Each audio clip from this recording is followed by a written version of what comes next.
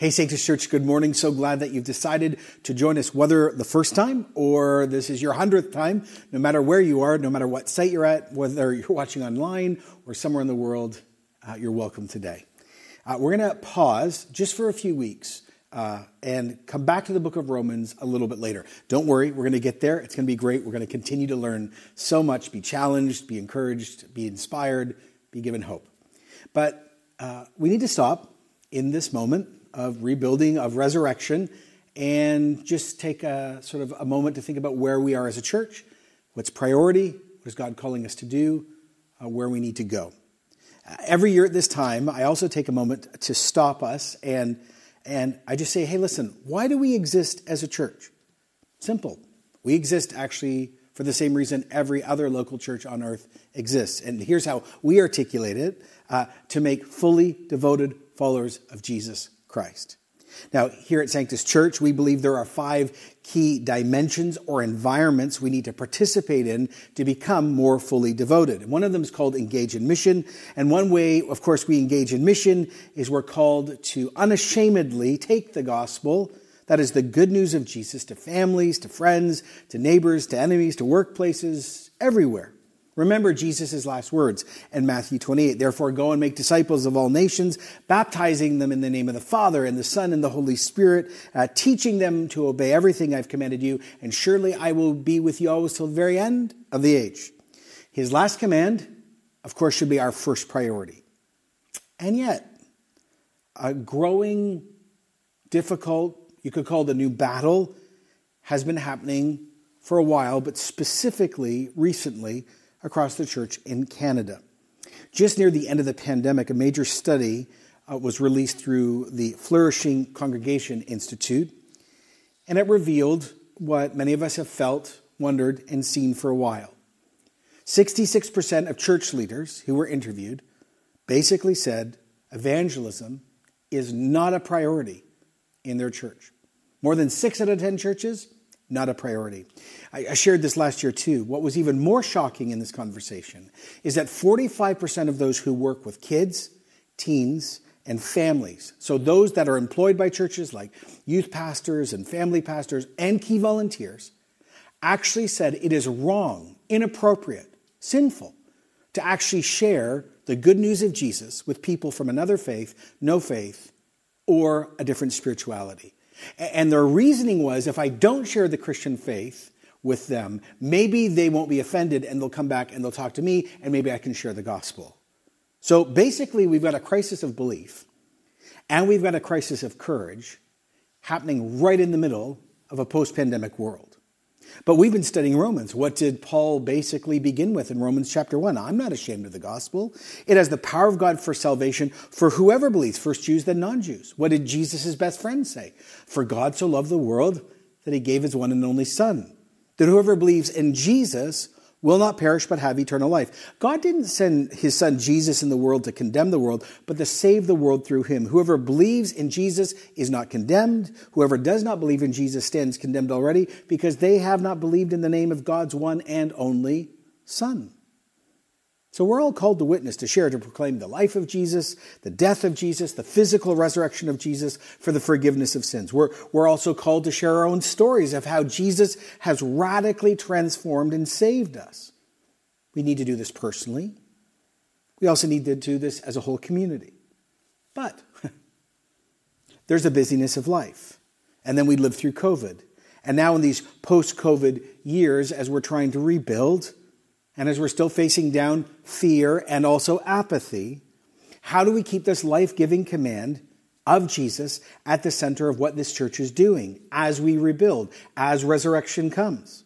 How do we keep moving out as a whole church, knowing that, yes, of course, some of us have the gift of evangelism, yet most of us have the discipline, but we're all called to share the gospel. Now, many of you, not all of you, know that Alpha has become one of our most consistent approaches across our whole church to actually reach people with the good news of Jesus. Many of you have heard of the Alpha Course or the Alpha Experience, but let's just make sure we're all on the same page. Alpha is a series of 11 interactive video sessions that explore faith and life and God in a friendly and open and informal environment. Each talk looks at a different question around faith, and it's designed to create conversation. Alpha's been run all over the world. I think over 30 million people have now taken Alpha globally in 100 countries. I think it's been translated or dubbed into 100 languages. In Canada, now over 1 million people have taken the Alpha experience. That means 1 out of every 39 Canadians has done this. And since it's in so many languages, think about the advantage of this. Over 400,000 new immigrants have just been welcomed into our country recently. What an amazing tool. Everyone's welcome. It's run in cafes and pubs and churches and universities and homes. And then, of course, during the pandemic, the most unexpected thing took place. I shared this last year as the world went into lockdown and churches went into lockdown and churches went online. Alpha went online too, expecting actually for it to be devastated. And the reverse took place. It exponentially grew. In 2020, in the middle of all the chaos, 30,000 churches and organizations ran Alpha globally. 1.3 million people took Alpha during the pandemic. Now, as we're coming out of the pandemic, we need to keep sharing the gospel. And we're going to keep doing this with Alpha. Now, I love Alpha. I've done it myself. Many of you have become Christians through Alpha. Others of you have actually helped lead it. And you might not know this. You might know this. These are the questions that are addressed. Is there more to life than this? Who's Jesus? And why did Jesus die? And how can I have faith? And why and how should I pray? And how should I read my Bible? And who's the Holy Spirit? And does God even guide us? And how can I resist evil? And does God even heal today? And how and why should I tell others about Jesus? Now, every year there's something happening in Alpha World that's connected to us. And something very significant actually happened in the last 12 months that most of you probably don't know about. Here's one major example of what's happened in Alpha that's impacting the world. For the very first time ever, they have just launched the Chinese Alpha film series. This is the first contextualized Alpha. That means this was filmed entirely in Mandarin, and it allows Mandarin-speaking audiences to explore, like us, faith, life, and meaning, but it's done in their heart language with people in their own connection, their own community groups, and the cultural content is directed at them. So many of you watching may not be Chinese by descent. Many of you don't speak Mandarin, but I want you to stop, and I want you to watch this intro, because this, what we're about to watch, is already having massive effects around the world and has massive opportunity for us. So let's watch this together. 哎，廖智啊，你有没有想过你是谁？你来到这世上是要做什么？你以后要往哪里去？哇，这些都是人生的重大问题啊！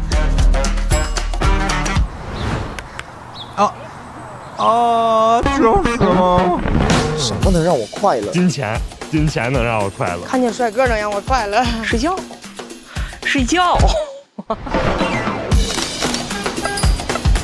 如果有一个神，我会问他：为什么把我照得这么好看？我的男朋友在哪呀？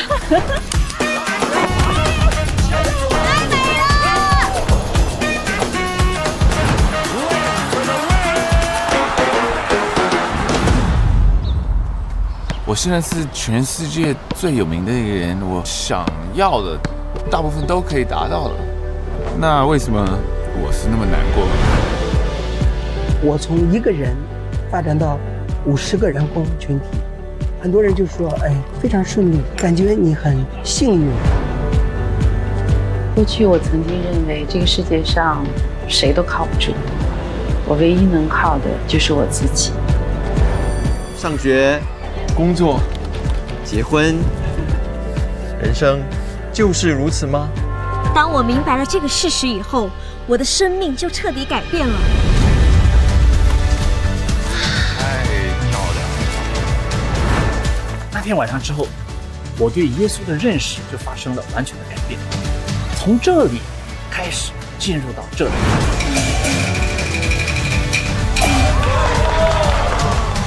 我感觉到我找到了我人生要找的答案，就在这里。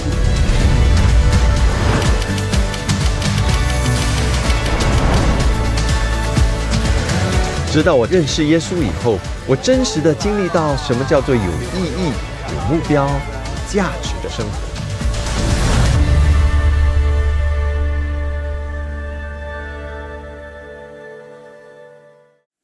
Okay, did you just see that? Like, that is incredible. And think about how many people are from that background or speak Mandarin in the GTA. And we have now this amazing tool. Let's step back even farther. The Barna Group did a major global evaluation on Alpha in multiple cultures with multiple people from multiple backgrounds. And I shared this, I think, last year and the year before. I need to do it again. The stats are incredible. So if you are already tuning me out, listen, please. This is what happens after someone goes through Alpha. Listen to these stats. 82% of non-Christians describe themselves as followers of Jesus after going through Alpha. 8 out of 10 people who take Alpha become Christians. Like, think about that. 78% of Christians that are not active church members suddenly, after taking Alpha, reconnect with Jesus and become regular church attenders. 91% of Christians that take Alpha, who are regular church attenders, have a more intimate relationship with Jesus. Like, just think about that. That's incredible. And why we love Alpha is because Alpha is designed that if God doesn't show up, actually it's just a huge failure. And it's designed for God to encounter people that we probably would never think he'd want to encounter, or they would never be looking for him. There's 4 things that are sort of foundational to the Alpha worldview that are rooted right in God, right in the scriptures, and also it's our bias here at Sanctus. Here's the first one. God is relational. The foundation of the Christian faith is God is both 3 and he's 1. He is persons in relationship. So at the heart of God, at the heart of the universe, is relationship, not individualism. Well, Western culture may be about finding ourselves by ourselves. Christianity is about finding ourselves in self-giving relationship. That's why we love Alpha. It's done in community. And by the way, a little side note, if you're watching this and you're no longer attending church, you need to, because this is not how we find ourselves by ourselves, everyone. This is a together thing. Just saying. Second of all, God is incarnate. Jesus' humanity in history is an important corrective for this age of abstract, disembodied truth. Alpha is not just a collection of videos or some talks about something out there. It's actually truth embodied in relationship in the moment. Third, it's God as host. The controversy surrounding the way in which Jesus hosted and was hosted at meals is lost a lot of times by us as modern readers. In his cultural context, eating with someone was the ultimate demonstration of acceptance and welcome. His willingness to share life with others caused scandal, especially among religious people, because he kept eating with sinners. The invitation to eat with sinners is what Christ actually extends to all of us, because we're all sinners.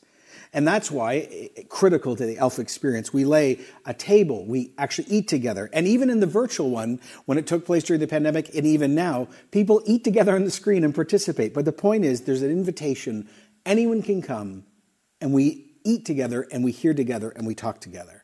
And the last one, the most critical, is this. God is helper. The Christian life and the Christian faith is born of the Holy Spirit. Jesus describes the Holy Spirit as the helper. He's also the one who reveals Christ. He's the one who empowers life, called mission. He's the one who convicts hearts and allows us to actually be changed. Therefore, reliance on the Holy Spirit is at the center of pointing to Jesus. And that's why it's at the center of the Alpha experience. Darrell Johnson, who's a very close friend of mine and a mentor, simply said years ago, evangelism is simply joining into a conversation the Holy Spirit is already having with somebody. So this boils down to a simple thing. Invitation. To have the courage to go to someone, invite someone, and watch the Holy Spirit through a series of conversations do the impossible and see them come to faith. Now, we've run Alpha here for decades. Some years incredibly successful, other years not so much, sometimes seems like hundreds and hundreds, sometimes very few. But again, the point is we always are in the posture of opening the opportunity. Now, some of you have joined us since the pandemic, and you actually have never seen Alpha, you don't know what it is. Some of us have seen it, but we've never invited someone, and I'm going to encourage you to do that near the end. Lots of us, even during the pandemic and before the pandemic, did invite people. Some of our friends and family did come. Some of you who are actually watching became Christians through Alpha. Others of us invited and no one came, so we sort of gave up. I want to encourage you not to give up and have courage again. But every year we stop and we actually take a whole Sunday sermon out to do this because we also need to be reminded not only just of the power of Alpha in the sense of what it provides and what we're called to do as a discipline of evangelism, but deeper than that, we need to be reminded of our faith and reminded actually how good this is. So today we're going to stop, we're going to pause, and we're going to watch one of the sessions together. And as I was talking to Robin last week, she wants us to watch the Who is Jesus video. So if you're a seeker or a skeptic from another faith today and you're just sitting in one of our locations or you're watching this online, welcome to Sort of Alpha today. You're going to be able to watch part of this and see who Jesus is. And for many of us who are followers of Jesus, this isn't just a good reminder. This is actually an amazing moment, again, to see who Jesus is and also begin to think, who do I really need to share him with? So let's all watch this video together. What's the flight number? Quicker. We made it! Yeah! Woo! Thank you. And of course, you know that you'll be. Yeah.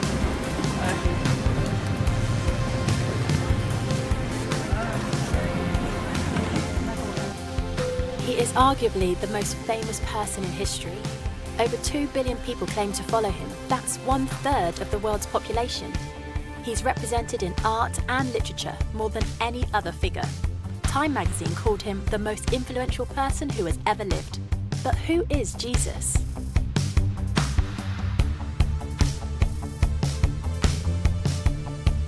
Who is Jesus? I believe he was a person.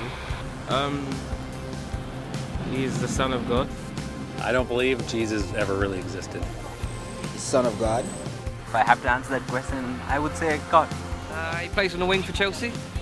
If you read the Bible, I don't think I believe in all of that. Everything. He can be any, but for me he's everything. Who is Jesus?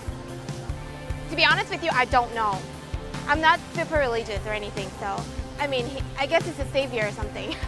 Personally, I think that Jesus was probably a really cool dude who lived a long time ago and gave great advice to people, and it snowballed from there.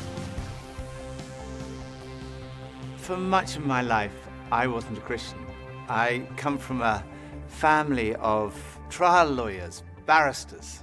My father was a barrister, my mother was a barrister, my sister is a barrister, my son qualified as a barrister, my daughter qualified as a barrister, both my grandfathers on both sides were barristers, my uncle was a barrister. If we'd had a cat, it would definitely have been a barrister.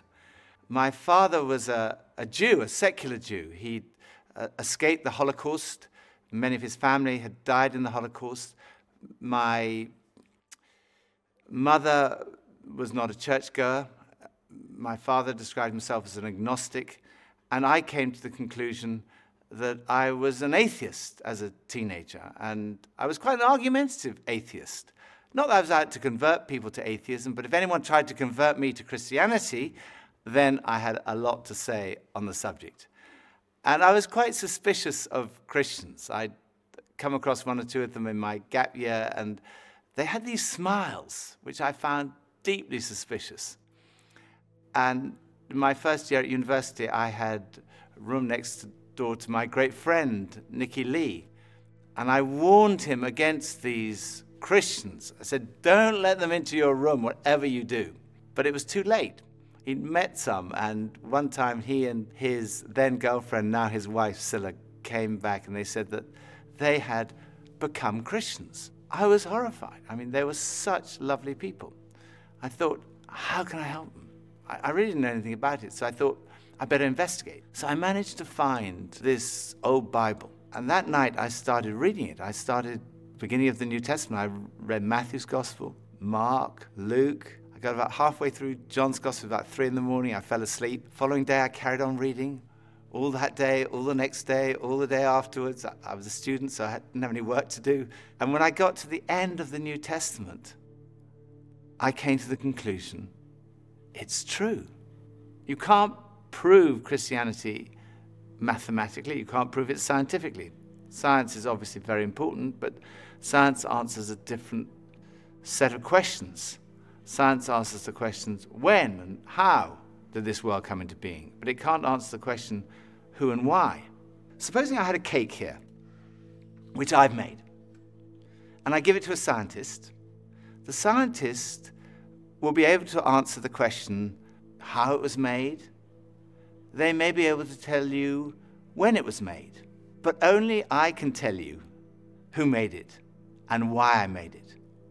Only the creator of the cake can do that. Only I can tell you, I made that cake, and I can tell you why I made that cake. And it's the same with this universe. Only the creator can reveal who made this world and why he made it. And the claim of Christianity is that he has done that. The creator has revealed himself. And he's revealed himself in the person of Jesus. And the evidence is not scientific evidence, that's not the only kind of evidence, but historical evidence. When I was a barrister, that's what we relied on. We relied on historical evidence that we presented to a jury. It was things that had happened in the past. They weren't there. Every time a jury brings back a verdict, it's a step of faith based on evidence. And I myself could not be a Christian if I didn't believe there was evidence. I couldn't just take a blind leap of faith. For me, faith in Jesus is a step of faith based on good historical evidence. Why start with Jesus, you might say? I didn't even believe there was a God. But I came to believe in God through Jesus because the resurrection of Jesus strongly suggests that this world has a creator and that creator is to be seen in terms of, through the lens of, Jesus. Jesus of Nazareth is believed to have walked these streets around 2,000 years ago.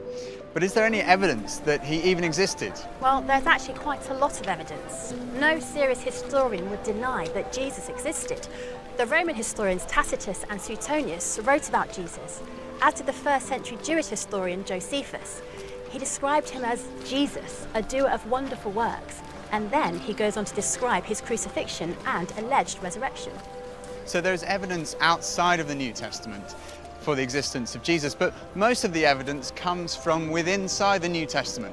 And sometimes people say, well, the New Testament was written such a long time ago. How do we know what was written down hasn't been changed over the years?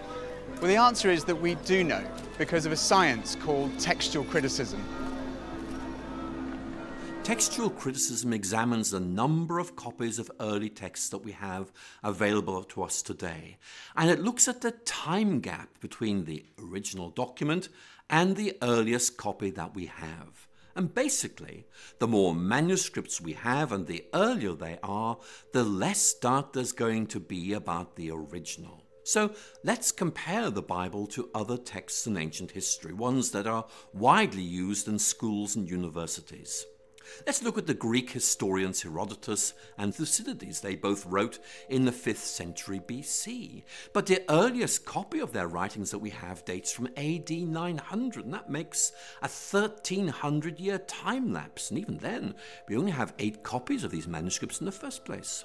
Or look at the Roman historian Tacitus. There's a 1,000-year gap between his book being written and our first manuscript, and we only have 20 copies. Or another classic, Caesar's Gallic War, 950 years between the book being written and our first manuscript copy. And even then, we only have 9 or 10 copies of these manuscripts. Again, with Livy's famous History of Rome, a 900-year gap between the book being written and our first manuscript, and we only have 20 copies of this. But when it comes to the New Testament, well, it's very different. The New Testament was written between about 40 and 100 AD, and we have manuscript evidence going back as early as 130 AD, and full manuscripts by 350 AD. And we have more than 5,300 Greek manuscripts, 10,000 Latin translations, and 9,300 others. So, we can be pretty confident in the accuracy, the authenticity, and the integrity of the New Testament scriptures that have been passed down to us today. The remarkable thing about the Bible is there's such a short chronological distance between the events being described and our first manuscripts. So in many ways, the Bible scholars are in a very fortunate position of being able to check these things out and finding that they are much more reliable than, for example, some of the alternatives you're looking at. And as a scholar, I am more than happy to say I trust this, I take it very, very seriously, I rely on it. Professor F.J.A. Hort, one of the greatest scholars in the area of textual criticism, concluded that, in the variety and fullness of the evidence on which it rests, the text of the New Testament stands absolutely and unapproachably alone amongst ancient prose writings, and no secular historian would disagree with that conclusion. So we know from evidence outside and inside the New Testament that Jesus existed. But who was he? Well, we know that he was fully human. He had a human body. He ate, he drank, he sweated, he got tired, he suffered pain.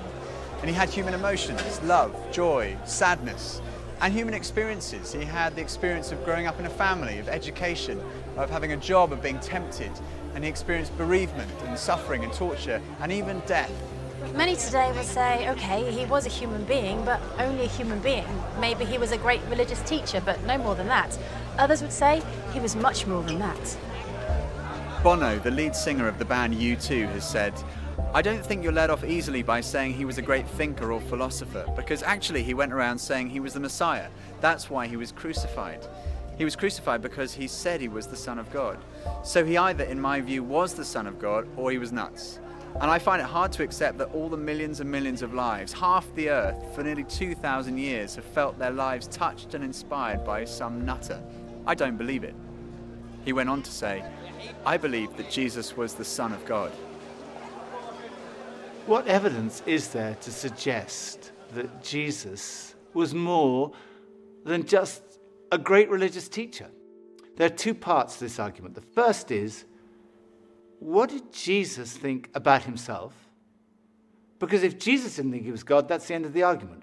But if he did, the second part of the argument is, was he right? So, what did Jesus say about himself? First piece of evidence is the fact that his teaching was centered on himself. Most great religious teachers point away from themselves. They say, don't look at me, look at God.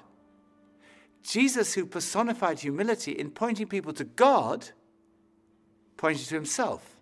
He said, look at me, come to me. We've talked about this search for meaning and purpose, that feeling of like a spiritual hunger that other things don't quite satisfy. Jesus said, I am the bread of life. I'm the one who can satisfy that spiritual hunger. Addiction is a major problem in our society. Jesus said, if the Son, in other words, if he himself sets you free, you will be free indeed. Then there's all the stuff we carry around, worry, anxiety, guilt, fear.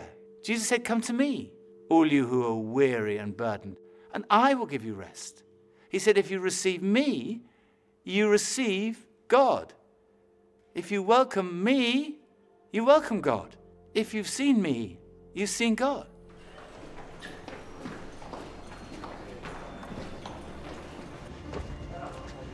Forgiveness is right at the heart of Christianity. Jesus went up to people and said, your sins are forgiven. Now, if someone sins against you, then you can forgive them, but you can't just walk up to anyone and say your sins are forgiven. When Jesus said that, the lawyers said, who can forgive sins but God alone? But Jesus claimed to be able to do that. In fact, Jesus said that he came to give his life so that people could be forgiven. One of the most direct claims Jesus made is recorded in John's Gospel, chapter 10, verse 30. Jesus said, I and the Father are one. Now, making a claim like this was seen by the religious leaders to be blasphemy. It's tantamount to a claim to be God, and it was punishable by death by stoning. People picked up stones to stone him. Then Jesus said to them, I've shown you many great miracles from the Father. For which of these do you stone me? We're not stoning you for any of these, they replied, but for blasphemy, because you, a mere human being, claim to be God. I think when you look at all the evidence, it's clear that Jesus did make that claim. It is an astonishing claim. And a claim like that needs to be tested. If you think about it, there are only 3 possibilities. It was not true, and Jesus knew perfectly well it wasn't true, in which case he was a fraud.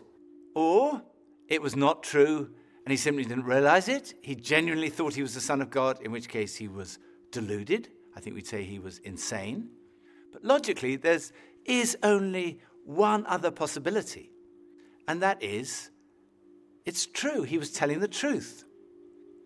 C.S. Lewis, Cambridge professor, best known as the author of the Chronicles of Narnia, he put it like this: a man who was merely a man and said the sort of things Jesus said would not be a great moral teacher.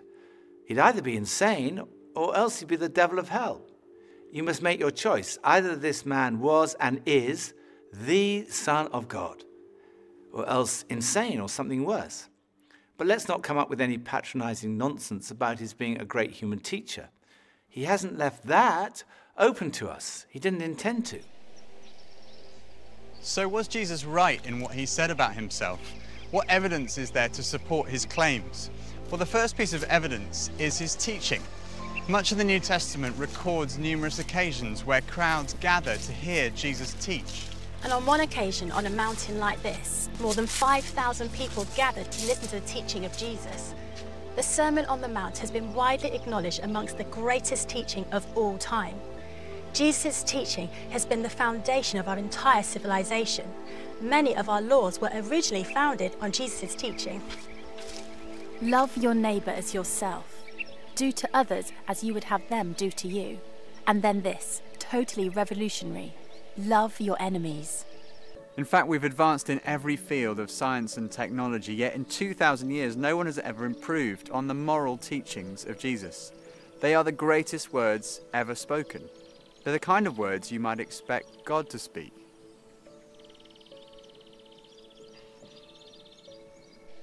Another thing that marked Jesus' life was his love for the marginalized, feeding the hungry, healing the sick. His character has impressed millions who wouldn't call themselves Christians.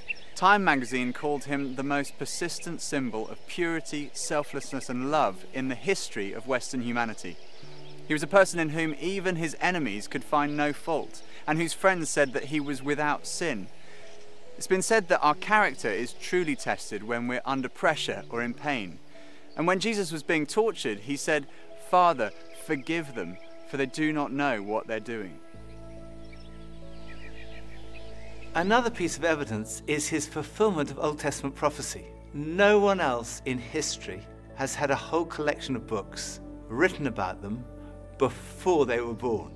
Jesus fulfilled over 300 Old Testament prophecies, 29 of them in a single day. Of course, it could be suggested he was a kind of clever con man who set out deliberately to deceive people. He read all these prophecies and he thought, right, I'm going to go through and I'm going to fulfill them all in my life. The difficulty with that theory is that, first of all, the sheer number of them. And then the fact that, humanly speaking, he had no control over many of these things. There were prophecies about the exact manner of his death, about the place of his burial, even about the place of his birth. Clever con man would be going around and say, "Oh my goodness, I'm supposed to be born in Bethlehem. It's too late."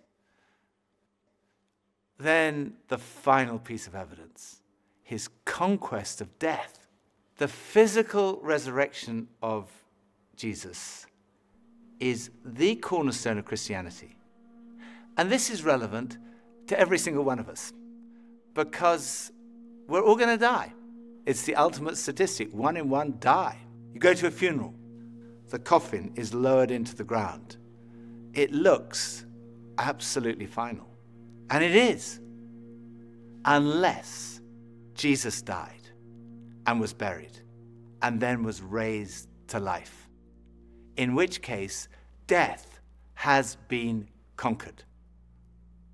But is this just wishful thinking?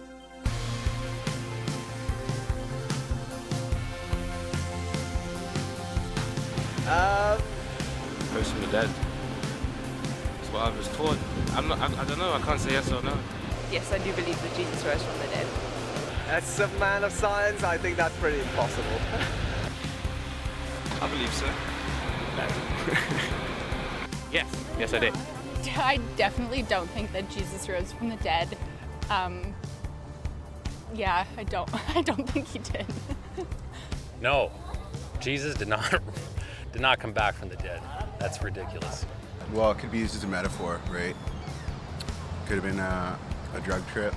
Yeah, of course he did. I do believe in that, 100%. Just the relationship that I have with him is proof enough. I'm not sure. I haven't looked that up. I don't know. I don't know. There are 4 pieces of evidence for the resurrection. The first is his absence from the tomb. No one has ever satisfactorily explained how Jesus' body was absent from the tomb that first Easter day. People have come up with all kinds of explanations. For example, maybe the authorities stole the body. Well, in that case, why didn't they produce it when people started saying that he'd risen from the dead? Or perhaps the robbers stole the body. But when the disciples heard that Jesus had been seen, they ran to the tomb, and they found that the tomb was not empty. Inside the tomb were the grave clothes that Jesus had been wrapped in. The only valuable thing that a robber might have taken was still there. The grave clothes had collapsed like a caterpillar's cocoon when a butterfly has emerged. And the piece that had been around Jesus' head had been folded up and put in a different place. And when they saw that, they believed. The second was his presence with the disciples. Jesus was seen on more than 11 occasions, on one occasion by a group of around 500 people. People say, well, it could have been a hallucination. Well, hallucination does happen among highly strung, very nervous or highly imaginative people, or people who are sick or on drugs. But the disciples don't fit any of those categories. They were cynics like Thomas. There were tough fishermen, there were tax collectors, and tax collectors do not hallucinate. The third piece of evidence is the transformation that we see in the disciples. Here was a group of people who were disillusioned, despairing that their leader had died, and then suddenly they were transformed. They started saying, we've seen Jesus, he's really alive. And they went around telling everybody. Later on, practically all of them were killed, crucified, tortured, beheaded because of what they believed. And if they were deceiving people, all they had to do was say, no, it's not actually true. But they never said that because they knew it was true. It had totally transformed their lives. And as a result, this extraordinary movement swept around the whole known world. And it's a movement without precedent in the history of humanity. And fourth, it's still happening today. There are now over 2.3 billion Christians around the world, of every ethnicity, continent, nationality, economic, social and intellectual background. They all speak of this encounter with the risen Jesus Christ.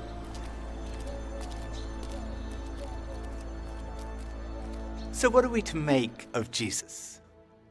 It seems to me clear that Jesus really did claim to be a man whose identity was God. And when we look at the evidence of his teaching, his life, his character, his fulfillment of prophecy, his resurrection, to say he was insane or a fraud seems to me absurd, illogical, actually unbelievable. On the other hand, it provides the strongest possible supporting evidence that what Jesus said about himself was true. And when I looked at the evidence, when I read the New Testament, I came to the conclusion it is true. I didn't want to become a Christian because I thought if I became a Christian, life would be totally miserable from that moment onwards. So I tried to put it off. I thought I'll put off becoming a Christian to my deathbed. And then I realized that would not be intellectually honest. So very reluctantly, I kind of said, okay. Yes. And at that moment, I can still remember that moment so clearly. It dropped from here, from my head, being convinced it was true, to here in my heart, having an experience of a relationship with Jesus. And finding what, I guess looking back, unconsciously, I'd been searching for all my life. Something that provided ultimate meaning and purpose to my life. It was the very last place on earth that I expected to find it. But at that moment, I found that what Jesus said was true. Jesus said, I have come that you might have life and life in all its fullness. It really is true that God has revealed himself in Jesus. Jesus really is who he claimed to be. Jesus really did rise from the dead. There is hope beyond this life. There is hope for this life. Right now, in this life, in an encounter with Jesus, we find life and life in all its fullness.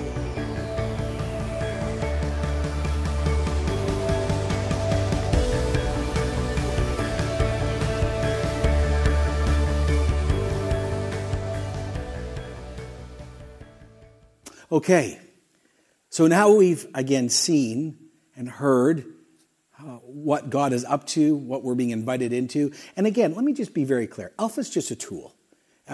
Alpha is not God, but it's an amazing tool. It's an intentional tool. It's a thoughtful tool. And actually, it's an excellent tool. And God is at the center of all of it. So what do we do now? Number one, I just want to encourage you. You need to begin to believe again God's already working in your sphere of influence. God's already working in your family. God's already working among your friends. God's already working in your condo or on your street or in your friendship circle or at work. And I just want you to pause. Do you actually believe God is working there? God is speaking? God is prepping ground? I think a lot of us would say no, but the truth is, he is. So maybe you need to pray a little prayer and say, Lord, help me see where you're already working. Here's the second thing. I want to encourage you to start praying again. Every year when we do this, we ask the Holy Spirit to put in our minds a person or a group of people that we're supposed to invite. And you need to have the courage to do it. Some of you are like, I'm not praying that. I don't want to see anyone. No. Pray. Ask the Holy Spirit, who do you want me to invite to Alpha? But even more than that, Lord, who do you want me to pray for so their eyes can be open? Third, very un-Canadian, very Christian, invite. We have an opportunity, think about the size of our church. We can invite hundreds, actually thousands of people to this experience if we would have the courage just to do it. And we're launching Alphas even coming up this week. Pickering, Ajax, Bowmanville, Port Perry. We're going to try as many as we can, no matter where or how they look. We just want to encourage you to invite people. And you can just sign up at sanctuschurch.com/alpha.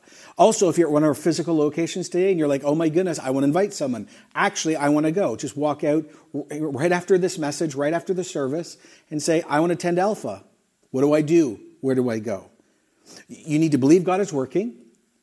You need to actually pray again for those who are lost and seeking. You have to have the courage to invite. But this last thing, what I'm about to say, I think might be the most important thing I'm going to share today. I think a lot of us actually need to consider launching Alpha in our own friendship circles. I mean, think about this. A lot of your friends know you. A lot of your family know you. Many of us have opportunity. And it's so absolutely easy to literally launch an Alpha in your home, at your workplace. And we'll help you. Again, if you just go to the website, right? Again, sanctuschurch.com/alpha and say, I actually want to lead a group. I want to launch one. We'll help you do that. But this is what I'm seeing globally. When the pandemic happened and then after the pandemic, some of the Alphas that exploded the most were actually run in homes just by people saying, I'm inviting friends and family. And let me just say, maybe you're a person who speaks Mandarin and you just saw this incredible resource. Well, then launch one. And oh, by the way, we'll help you if you want to launch one in a language that's not English. We'll help you find that language if it exists. Maybe you want to launch one in Spanish or Portuguese or Romanian, or I don't know, maybe you want to launch it in Arabic. Just say to God, I'm willing to do this. And actually, I want to step out and do this. And let us know and we can empower you. So let me do this again. Believe God's working already in your circle. Pray that God would actually show you who you're supposed to invite. Have the courage to invite someone either to the ones we're running or actually go even farther and choose to launch one in your own home, in your own context, in your own workplace, maybe in English or another language, and just see what God does. Let's take a moment And let's just pray that God does some amazing things in this rebuilding moment. So, Lord, thanks for the hundreds and hundreds and hundreds and hundreds and hundreds of people that have actually taken Alpha in this church's history. Thanks for literally hundreds of baptisms. Every time someone stands up and gets baptized, they say, I went to Alpha, I met Jesus. And we just want to pray in this rebuilding, resurrection moment, as things are tough and slow and slogging, that Holy Spirit, you would pour out and do unexpected things in and through Alpha, in and through Sanctus, in this moment. So we're expectant you're going to do new things, unexpected things, and profound things. And we just pray you'd help establish it in Jesus' name. And we all said together, amen.